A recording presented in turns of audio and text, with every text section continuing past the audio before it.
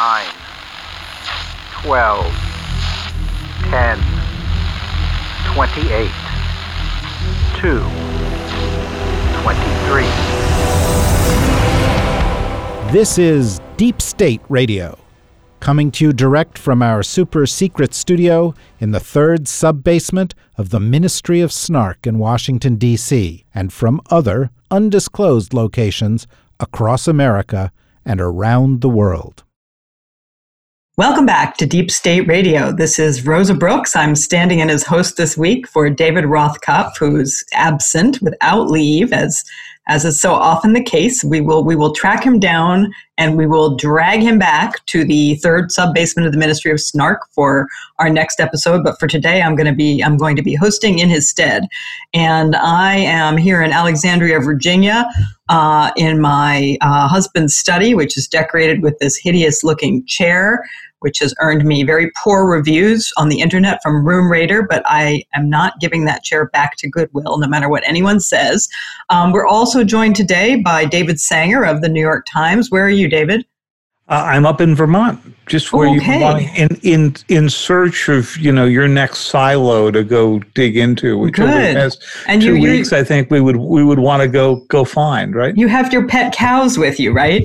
They're all out in the field, yeah. Okay, good, excellent. Deep state cows.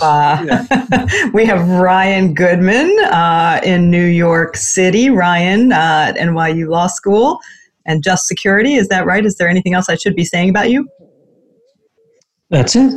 That's it. Okay. And we're also joined today by Brett McGurk. Brett is currently, I believe, the Payne Distinguished Lecturer at Stanford. That's what happens when you leave the Trump administration. You have a future of pain awaits you.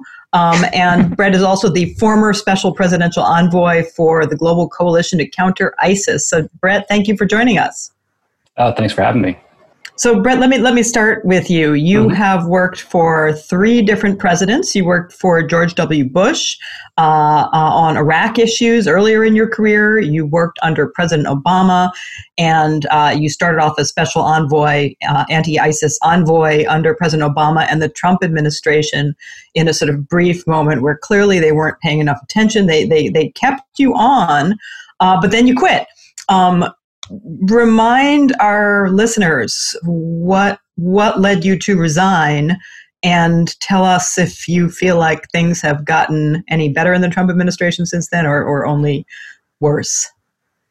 Yeah, thanks. So, as you know, anybody who does these jobs, it's always very difficult, and you're always dealing with very difficult issues. I was in the Trump administration for 2 years, and it's just kind of an uber level of kind of craziness. So, the way I've described it to people who might want to go in or still in, number one, you really cannot stay above the crazy, right? The crazy catches up to everybody. So we've seen the crazy now infect our public health institutions, and it came for the E-ring of the Pentagon just last week. So you can't stay above the crazy. I thought maybe we could do that for a while, but after 2 years, it caught up with me. So what happened with, at the end of 2018, we had inside the Trump administration, there's like a veneer of a policy process, right? It feels kind of normal. There's IPCs, there's deputy committee meetings, and that comes out with policies. It might be a national security strategy document. It might be something else. What ends up happening in that process is our objectives are always set kind of to the maximalist degree, whatever issue it might be, Iran, Syria, Venezuela, Russia, China, kind of maximalist objectives. So that actually happened on Syria, despite the president telling us that you're not getting any more resources in Syria. I don't want to be in Syria. We kind of increased our overall objectives. So just to kind of bring the story to a conclusion, it was my job to go out with Mattis and others and sign up the coalition for at least another year in Syria. This was at the end of 2018. And we asked, Pompeo, Bolton, others, make sure the president signed up for this. And yeah, he was. So we did that, and we went to the coalition. Everyone signed up. And then within a week, President Trump said, we're actually got to leave Syria within 30 days. So that was kind of the last straw, which Mattis left and I left. And I was planning on leaving anyway in the spring to come out here. But just given that, it was really impossible. It was just impossible to do the job as a diplomat in that chaotic environment. And it's impossible for anyone to do diplomacy or speak for the United States in this environment. anything? Do you feel like anything has changed? Are things different now, or is this just more of the same? No, I think it's worse. I mean, and there's number one, there's just kind of some lessons of it. There's no policy. So don't pretend there's a policy on anything, because you're always one tweet away from the president reversing everything. And the kind of the engine of the foreign policy system doesn't connect to the wheel, which is the president. There's just no connection there. So there's really no policy. There's no diplomacy, because you really can't do diplomacy, because everybody knows if you're sitting at the table with an ally or an adversary, they know that you're really not speaking for the United States. Everything comes down to the president, and he's very malleable and very manipulable. So I actually think all of this has gotten worse. And kind of you look across the board, and plus our country is obviously going through this kind of calamitous multiple crises. So no, I don't think it's gotten better by any stretch. I have to say, one of my favorite moments was when you resigned. President Trump tweeted something along the lines of, "Brett McGurk, I don't even know who he is." And of course, that's how you know in Trump world that you've really made the big time. When the president insists he has no idea who you are, you know that you've really done something good. Because that's what he says whenever anybody does something that pisses him off. And so congratulations on forcing Trump to insist that he has no idea who you are. Let me go to you, Ryan. As Brett comments just reminded us, talking about going to the Middle East with Jim Mattis, then Secretary of Defense. Jim Mattis recently, of course, came out finally with what we'd all been hoping he would say for a very long time, with a public denunciation of Donald Trump for sowing division and being the first president in his many, many years of service to the country to actively be seeking to divide America and undermine constitutional norms. He's not the only retired senior military official. Obviously, he was also the Secretary of Defense for Trump, but he's not the only senior military figure who's come out in recent days and issued a pretty stinging denunciation of Trump's recent actions, referring particularly to his threats to send active duty military troops into American cities to dominate the protesters. We've also seen former Chairman Dempsey, former Chief of Staff Mullen, and just today, the current Chairman of the Joint Chiefs, although he didn't come out and say Trump is a jerk, he came about as close to that as you can possibly say while you are still wearing the uniform of the United States. And he said, appearing in a photo op with Donald Trump in Lafayette Square, when peaceful protesters had just been removed with tear gas, et cetera, by federalized National Guard troops and the federal park police, was a mistake. The military should not do anything that even gives the appearance of getting involved in domestic politics. Really bad move. I didn't realize that there was going to be a photo op. I thought I was just inspecting the guard troops. Big bad move on my part. Should we be happy about all of this? Should we be saying, yay, finally, all these highly respected former military officers are coming out and sort of speaking openly about what's wrong with Donald Trump? Is this all good, or is there anything here that worries you? So, I agree with something that I think, Brett, you had said earlier this week, that somehow this was the break glass emergency moment for these former senior military leaders to come out into the public square and make these kinds of statements, and in some sense also warn some of them, like Secretary Mattis, warning the American public that in their view, the president really is a threat to the Constitution or the Republic.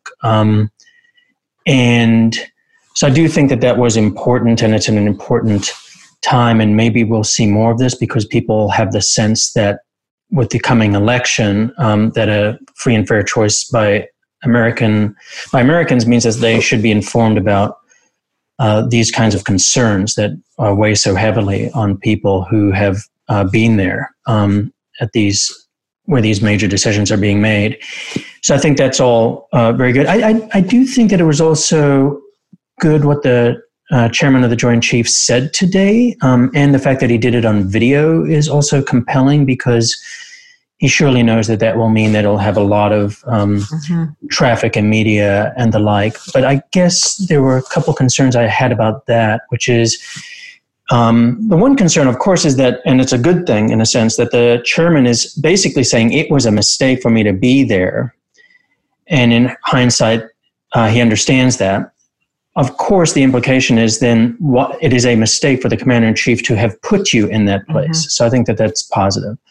I think what's not as positive in his mea culpa is all he is saying is that it was a mistake for him to be there at the photo op. He's not actually saying it was a mistake for the military operation to clear Americans by force in order to have the photo op.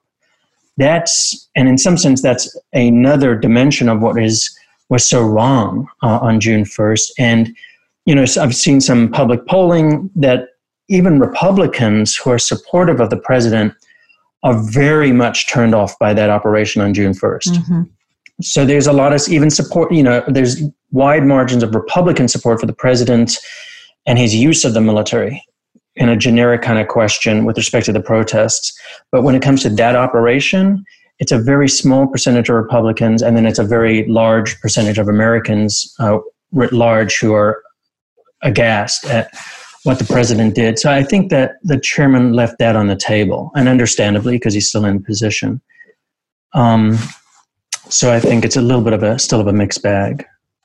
So David, let me go to you on two questions actually.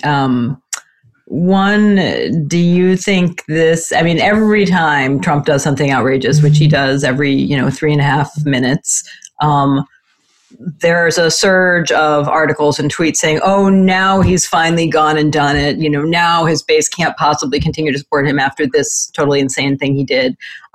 Finally, this is going to be the turning point." And then nothing ever happens because his base does not care, and he just goes on and does the next outrageous thing, and we have the same conversation. Do you think that having Mattis and Mullen and Dempsey and even Milley come out, is this going to be some sort of tipping point? I mean, I would like to think it is. But on the other hand, I don't know if you saw this, there was a Sebastian Gorka, everybody's favorite former Trump administration official, because I'm sorry, Brett, you don't have a leather vest. If you did, you might be our favorite, but you don't. At least I hope you don't. Sebastian Gorka said, "I'm not a Marine, but I know the Marines, and Jim Mattis is no Marine," which is just, cringe-inducing on multiple levels. But is that going to typify the reaction that just, when you don't like what Mattis and everybody, all these people who you're calling great American heroes 10 minutes ago, suddenly they're a bunch of traitors, and is that how it's going to go? It may well. I mean, Mattis was, Mad Dog and the wonderful, guy with stars when I remember a number of us had lunch with then President-elect Trump, I think the day after he appointed Mattis. And I just want to note for the record that a bunch of us had lunch with President Trump. That does not actually include me. No, but a bunch of New York Times reporters and editors did. And he was just exuding. This was in his days when he just loved the generals. Right. And remember how many of that. And now each one of those generals has turned on him. Right? So the generals who were heroes of the Trump base at that time are now, pardon the phrase, deep state members, right, who are out to undercut him. But you heard from Mattis, you heard from Kelly. The only general he appointed who is still sort of stuck loyal with him is General Flynn, who's, got some other issues running in the courts right now. But to answer your question, the polls would seem to suggest that these past 2 weeks have been disastrous for President Trump, in part because he never really addressed the underlying issues. And he thought that the way to go at this was simply to say law and order, law and order. Now, of course, what do we know about Donald Trump? That he loves law and order when he is describing police or National Guard or the military striking on his orders. and he knows that the FBI and others are corrupt when they are going after him or some of his former appointees or his friends or so forth. But I think the bigger question is, are any of the lessons of the past couple of weeks lasting? In other words, is this decline in the polls indicating that people who were in the middle of the road, people who were may have voted for President Trump in the last election cycle, just can't take it in this cycle, and so forth? And I think that the president still doesn't seem to understand that by not addressing the underlying racial issues, he appears to be not getting the message of the past few weeks. David, how can you say that? He said that the black people love him. That's right. As if to suggest that they are not. He said that they love MAGA and MAGA loves them, suggesting that maybe the MAGA movement doesn't include them, right? Because he's discussing those two different groups. But the second thing that's been familiar in all of this has been the way he has handled this stage, this interesting stage, this truly in some ways disastrous stage of dealing with coronavirus, right? So he's just not discussing it anymore. It's all about recovery. We're now at about 116,000 Americans dead. There's a pretty convincing study that the Harvard School of Public Health has done, some estimates they've done, that we will by September be at 200,000, which if you just straight line the 800 to 1,000 people that we seem to be losing every day, would take you to that. And that and the coronavirus task force, they're just not meeting. Sort of the Trump administration approach to this is we've moved on. And the evidence of that has come in the president's decision to hold another rally, one of his first in months, in just a few days, I think next week. And Vice President Pence, the head of the coronavirus task force, is meeting with his campaign staff and others, which was briefly up on his Twitter account, which showed a large group of people unmasked, jamming into a room, talking to an unmasked vice president. And what that tells you is another version of what Brett was just describing, the disconnect between the policy of the United States, whether it's on Syria or Russia, which we could get to, or on coronavirus, and the way you actually see the president behaving. And I think finally we're getting to the point where that disconnect is beginning to register, maybe not with his base, but with those whose votes are most up for grabs.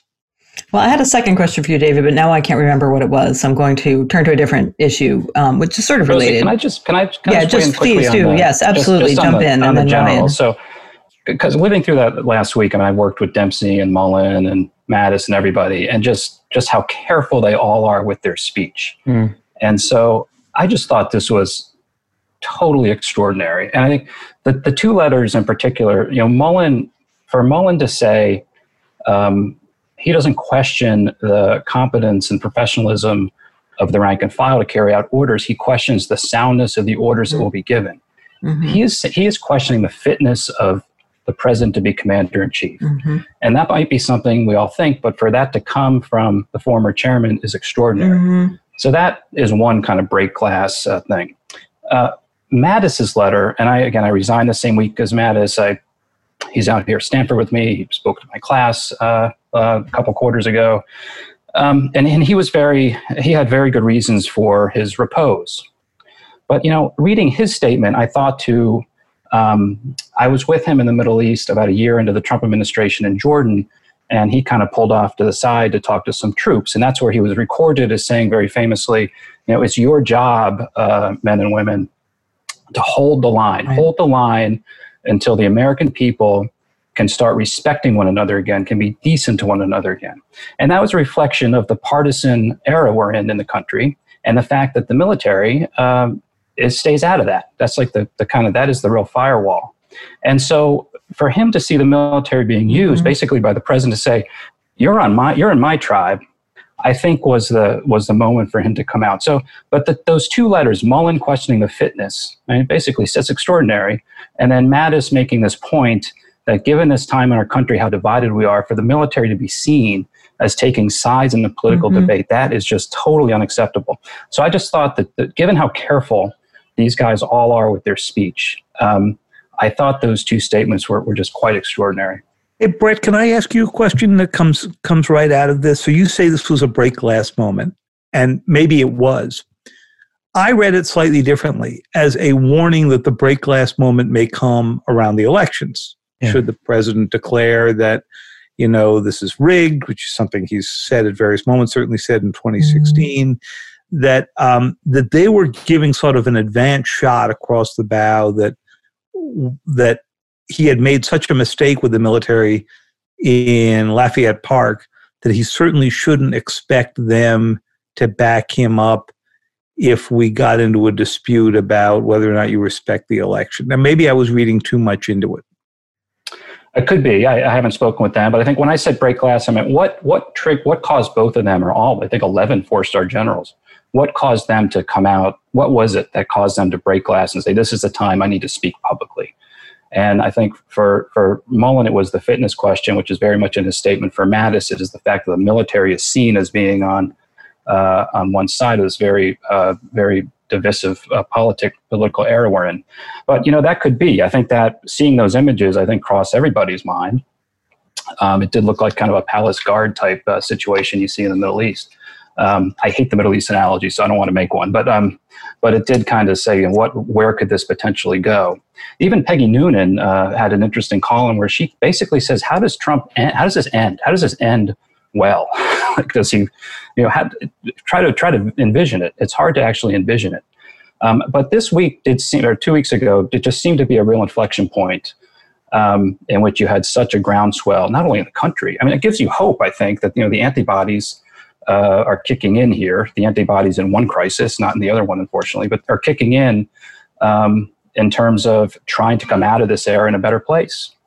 And that's what I'm hearing from allies and counterparts around the world. They're kind of hopeful here that out of this very difficult time in the country, we might actually come out of this in a way that we try to get back and live up to the values we're always trying to struggle to live up to. But we'll see. But I think those admirals and former chairman going on the record in the way they did, I think it was important. Whether or not it's lasting, we'll see. But I think it was really important. And I thought it was quite extraordinary as someone who knows these guys. Ryan, did you want to jump in on that point? Yeah, so I'll jump in on that point. I had a different question for Brett, but just exactly what David said. I read a lot of these statements to be raising the flag for what might happen with the election. So in Just Security, we published this statement that's a pretty powerful statement that's now signed by 600 former senior U.S. officials, including around 300 former ambassadors, over 30 generals and admirals. And then, just one line in the statement, it's a reference to the, quote, misuse of the military for political purposes, end quote. And I think that that's what's being talked about here. I think that's another reason that motivated people to come out, because it's a serious concern about the use of emergency powers, either to try to suppress the vote in the election with Eliza Goitan, one of, if not the preeminent expert on emergency powers, has written about how there are these emergency powers in which if the president says there's a domestic disturbance, civil unrest, I can do a bunch of things. And now we know this is one of the things that he could potentially do, the 82nd Airborne. And one piece that Steve Vladeck and I wrote about earlier this week is what most people don't realize is it's actually not that the center of gravity would be the Secretary of Defense and the Chairman of the Joint Chiefs. It's actually the Attorney General, because under U.S.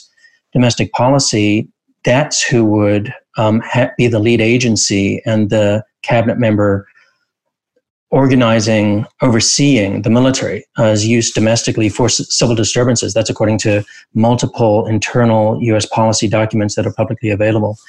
So I think that's what that part of it was about so as Ryan, well. I know you said you had a question for Brett, but can I stay on this topic for just a minute longer? Because sure, of course.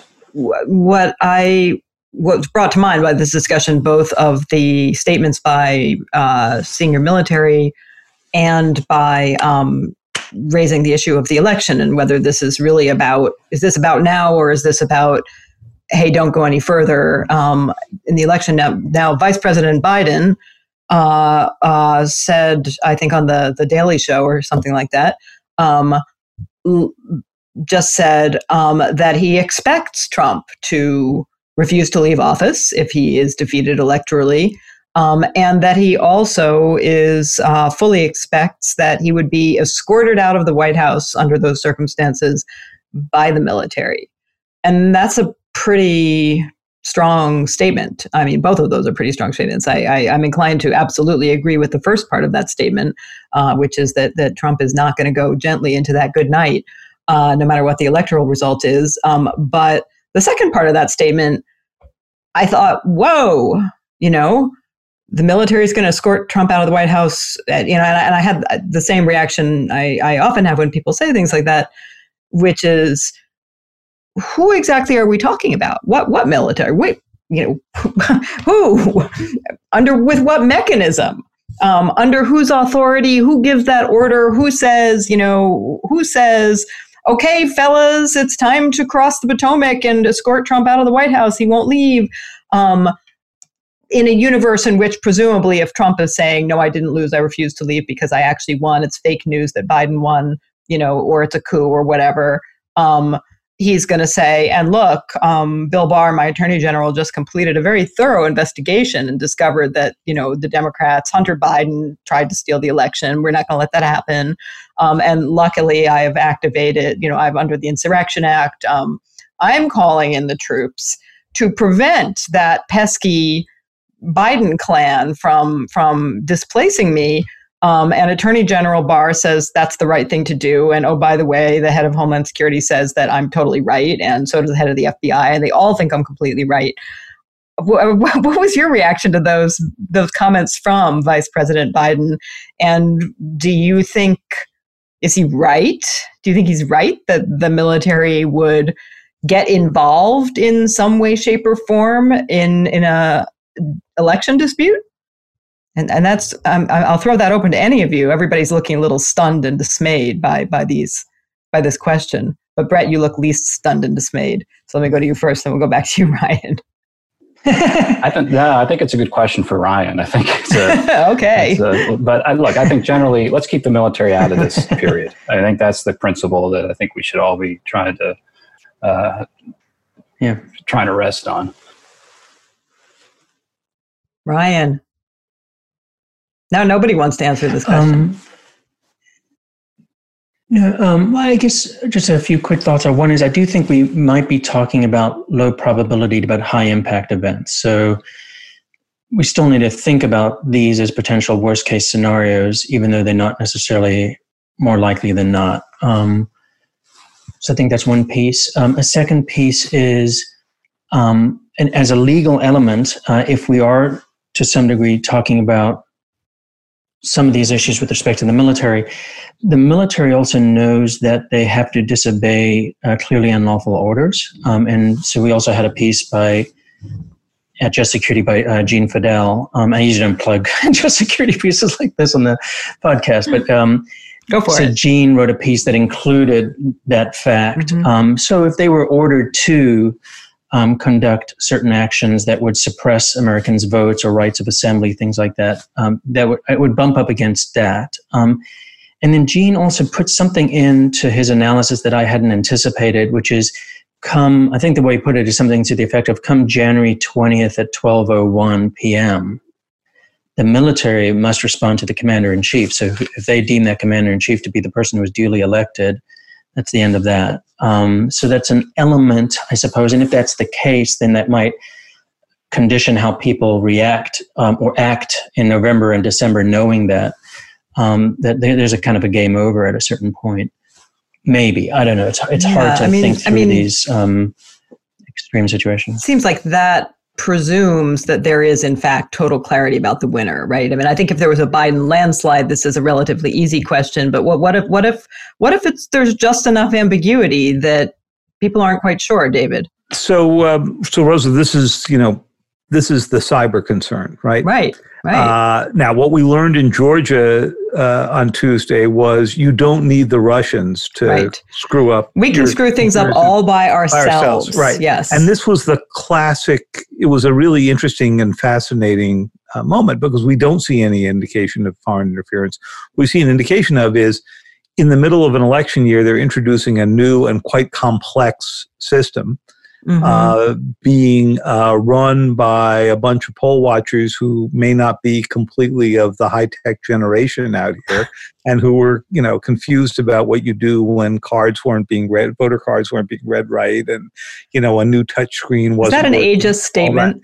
It is. It probably would have confused me, I'm sure. And this is a complicated system to which you just didn't have tech assistance in each of the areas. But to take us to our broader point here, the risk, of course, is what happens if this is a close election or close in just a few swing states.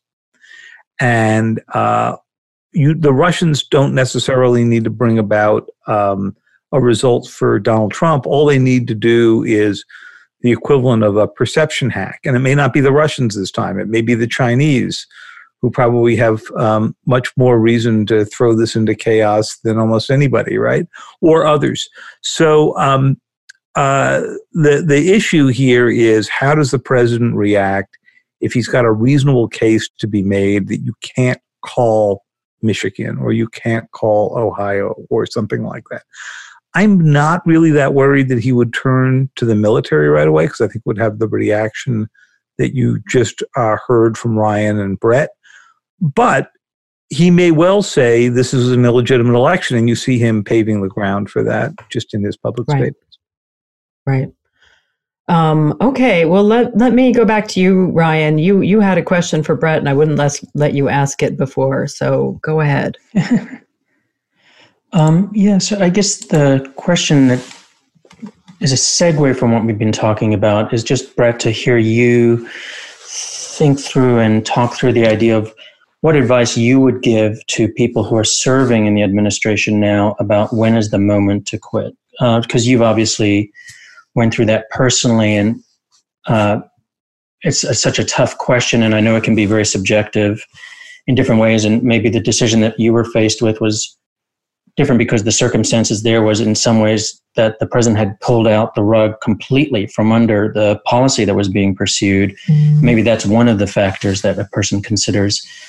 But when a lot of the last 2 weeks happened, there were reports by anonymous senior officials in the White House and elsewhere who were expressing great dismay about what's happening with the president in the handling of the protests, for example. And then others on Twitter, for example, said, then resign. But it's obviously much more complicated than that. There's a lot of trade-offs in the mix. So just to hear how you would advise folks to think through that, especially because part of the listeners or the audience for this podcast are, in fact, those people.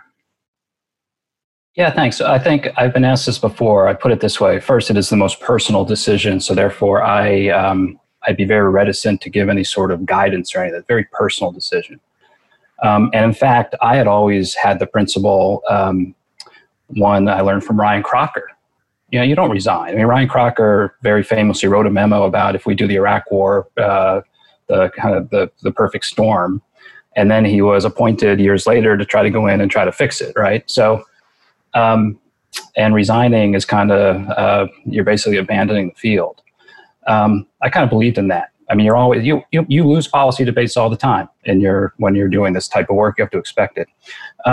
But a couple things. Number one, if you're in a position where you have to publicly advocate for the Trump administration in any sort of way, that really puts you in a difficult spot, because it's almost impossible to be a public advocate because you have no idea what the president's going to say. I actually had this experience, again, about a year in or so. I was on stage somewhere, I think with General Votel, talking about our strategy against ISIS, very much on our talking points and going through the whole thing. And Donald Trump was on doing a stump speech somewhere, saying we're getting the hell out of Syria. And like CNN did a split screen with me and Trump. That's just kind of one example. I think today, if you're in the White House and you're thinking about how to defend the Confederate flag, that's a question of, do you really want to put yourself in that position? Just finally, in my own decision, as a diplomat, you have the power of your handshake, right? And my job was to organize this ISIS campaign and the coalition that's in capitals, that's with the fighters on the ground, the Syrian Kurds, the Iraqis, sitting across from the Russians. You have the power of your handshake. And so when you're totally undercut, when the president comes out with something that's completely opposite to everything you had been saying to all these people, including many who put their lives on the line, that is a point at which I think you really cannot go forward while keeping your integrity intact and looking in the mirror.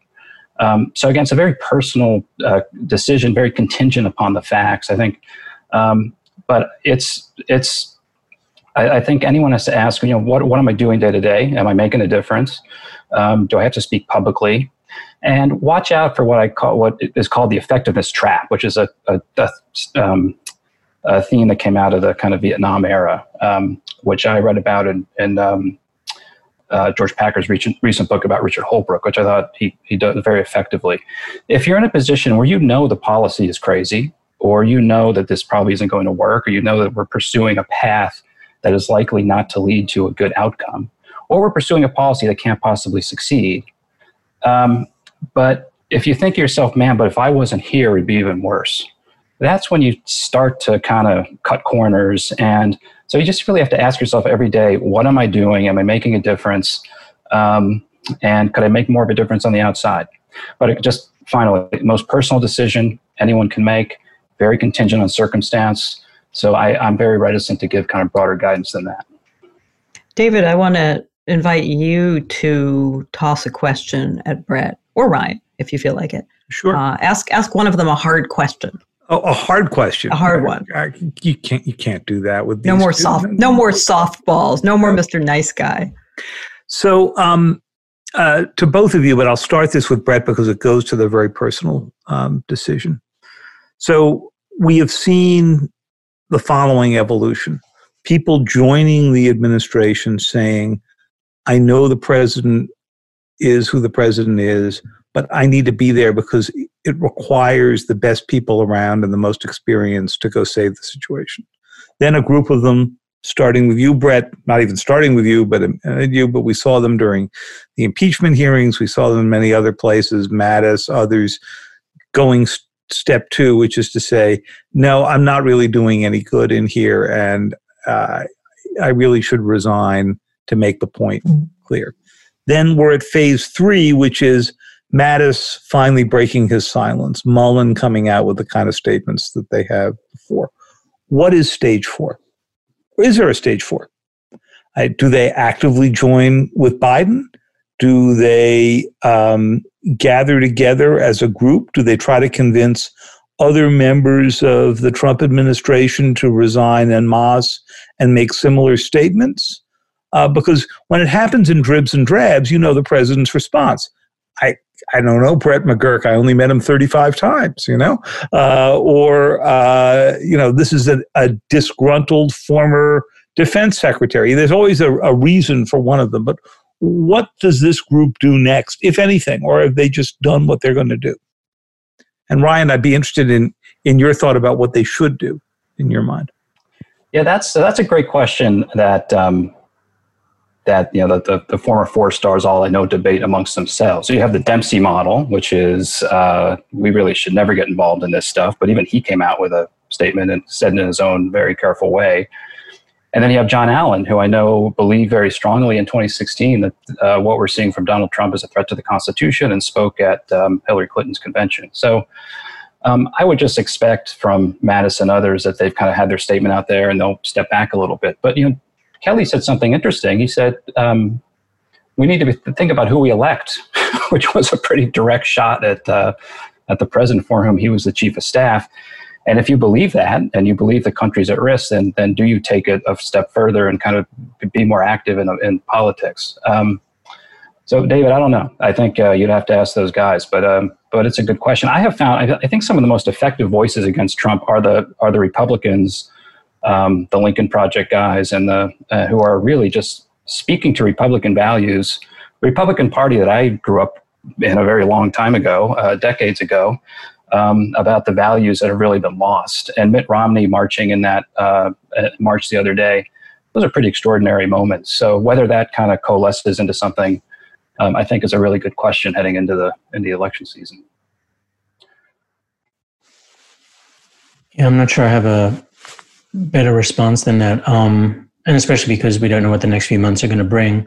But I think their being out in the public square is hugely important. Whether or not they would do something like align with the Biden campaign or something like that, I do think is very risky. And so one of the other letters that was released last week was this letter by 55 former senior military leaders, released, quote unquote, by the Biden campaign. And I thought that was potentially an odd choice on their part because it cast it into a very different light. Now, at the same time, there's an upside to it, which is that they are saying more specifically, in a sense, that this is about who people decide should be the next president. And these are such extraordinary times. I also think one other piece of it is we're in such extraordinary times that I would worry less about precedents that are being set. It's not like we need to think about, oh, well, if this happens each time there's a presidential election. It's just the threat to the republic and the concerns that people have about what another 4 years of this will look like with somebody who's in fact given a mandate after all of the 4 years that we've been through. If he is reelected, to suggest that it's an endorsement of that slide, I think is a turning point for the country, so that it's different than anything that's preceded it, and probably different than anything that'll come in the near foreseeable future. Brett, let me ask you a question about an op-ed that you published with our other absent friend, Kori Schake, who I know would have a lot to say about the civil-military relations issues we've been talking about. But the two of you published an op-ed together a while back, arguing that we need to have a kind of ROTC program for diplomats. And you're now in a position where you're spending your time talking by Zoom, we imagine, to lots of young people who maybe have been thinking about careers in government, or maybe not. Maybe they're deterred by the fiasco in the current administration. But tell us a little bit about your arguments there for what we need to, looking ahead. Let's say we should be blessed with a different set of leaders in a few years, even sooner. What do we need to do to sort of reinvigorate the profession of diplomacy? I wrote that with Kori. A couple things happened. I left the administration. I'm dealing with students, but also just kind of peering into the future a little bit, and the fact that our country is so beset with problems before COVID, and just seeing how decrepit our public health infrastructure was and everything else. But this goes back to something I said in the beginning. We're setting all these maximalist foreign policy objectives on everything, as our country is falling apart, with a president that isn't engaged in any of this stuff, and as our institutions are eroding. So if we're serious about a challenge like China, we need to be serious. We need to kind of go back to those foundational documents from the Eisenhower administration, from the onset of the Cold War. The fact that we're strongest where our foreign and our domestic policies meet. And I was just struck by the erosion in the State Department, not just people leaving, which is a common story, but especially in Trump world, when you travel around the world to our embassies, our people in our embassies will kind of grab onto you, like, what's going on? What are we supposed to be saying? Because there's no coherence. And the Chinese are investing in a massive way in their diplomatic corps. And they actually have policy objectives. Who knows? Their budgets aren't very transparent, but they have policies that, to the extent their defense spending goes up, their spending in diplomacy and assistance has to kind of keep pace, right? We don't have that. The Trump administration every year is trying to slash the budgets of USAID and State Department, even as Congress tries to save it.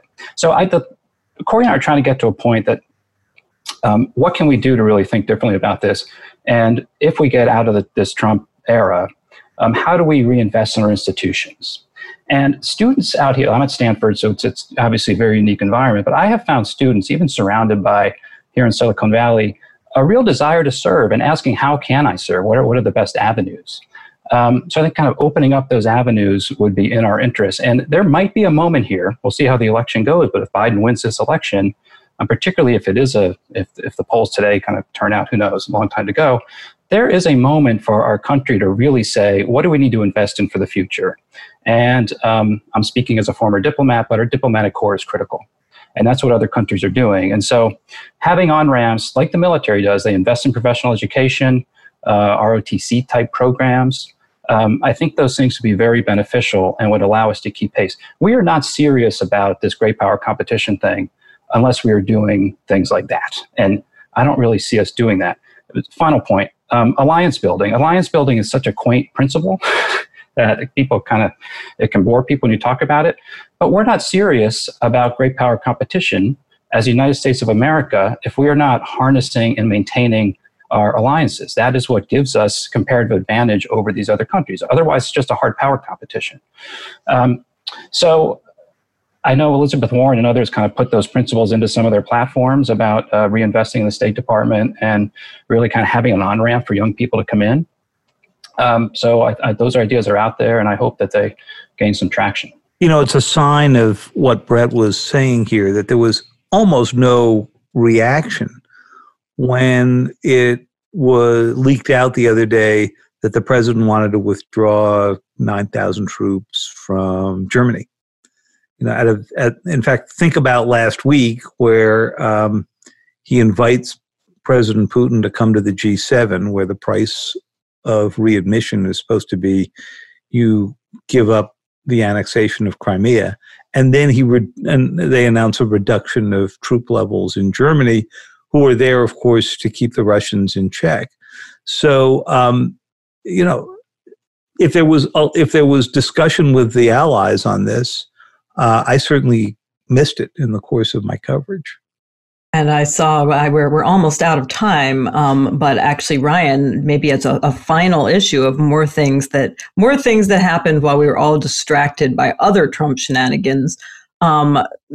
President Trump just signed an executive order authorizing all kinds of extremely punitive sanctions aimed at prosecutors and other officials of the International Criminal Court. This is after taking a swing at the WHO and so forth. And you know, this too seems like something that, you know, it's sort of another shot across the bow at international institutions, also likely to cause further discontent amongst American allies and partners. And Ryan, I wondered if before we close, you had any quick comments or reactions to that news. So I do. I guess the way I think of it is that it's actually, there's some continuity between the Bush administration, the Obama administration, and the Trump administration, and especially the Obama and Trump administration in terms of not supporting the ICC investigation of Afghanistan and therefore U.S. troops and CIA activities. So that's that's a kind of a centrist position. And I think the Biden administration might be the same place. But the way that they've gone about it with direct attacks on the staff and the employees of the International Criminal Court and their families through seizure of assets and travel bans. This isn't just an expression of policy concerns. This is we're freezing your bank account. Oh yeah, that's pretty incredible, and that's why there was a statement made by former U.S. ambassadors for war crimes in several weeks ago when Pompeo already started down this path, saying not the way we go about doing this. This is actually so counterproductive in many levels as the tactic, or if you actually are trying to ensure depoliticize international bodies and things like that, and have people allied with us to try to effectuate these goals. So I think that we should separate those two pieces out, the approach that they're particularly taking. And then the one other item that I would flag that was very disconcerting about this particular executive order is that there's a question mark over it. It appears to also target not just the employees and their family members of the ICC, but other foreign nationals who have materially supported the investigations. And that's very worrisome. So I know that today it sent ripple effects among human rights organizations and the like who have supported the International Criminal Court's investigation of torture in Afghanistan, because that looks like material support. And are those people now potentially targeted, even if it doesn't materialize in the government going after them? It's a significant chilling effect. It's just, why on earth would you even leave that out there like that? And based on my conversations with other international criminal law and other people and sources, it looks like that's the most plausible interpretation of what the executive order says.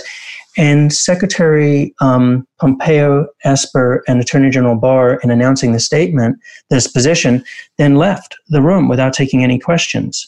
So leaving this out there, hopefully it's not what we think, and that's why I say question mark, but I do think the most plausible interpretation of that executive order is it's that egregious or excessive in its reach.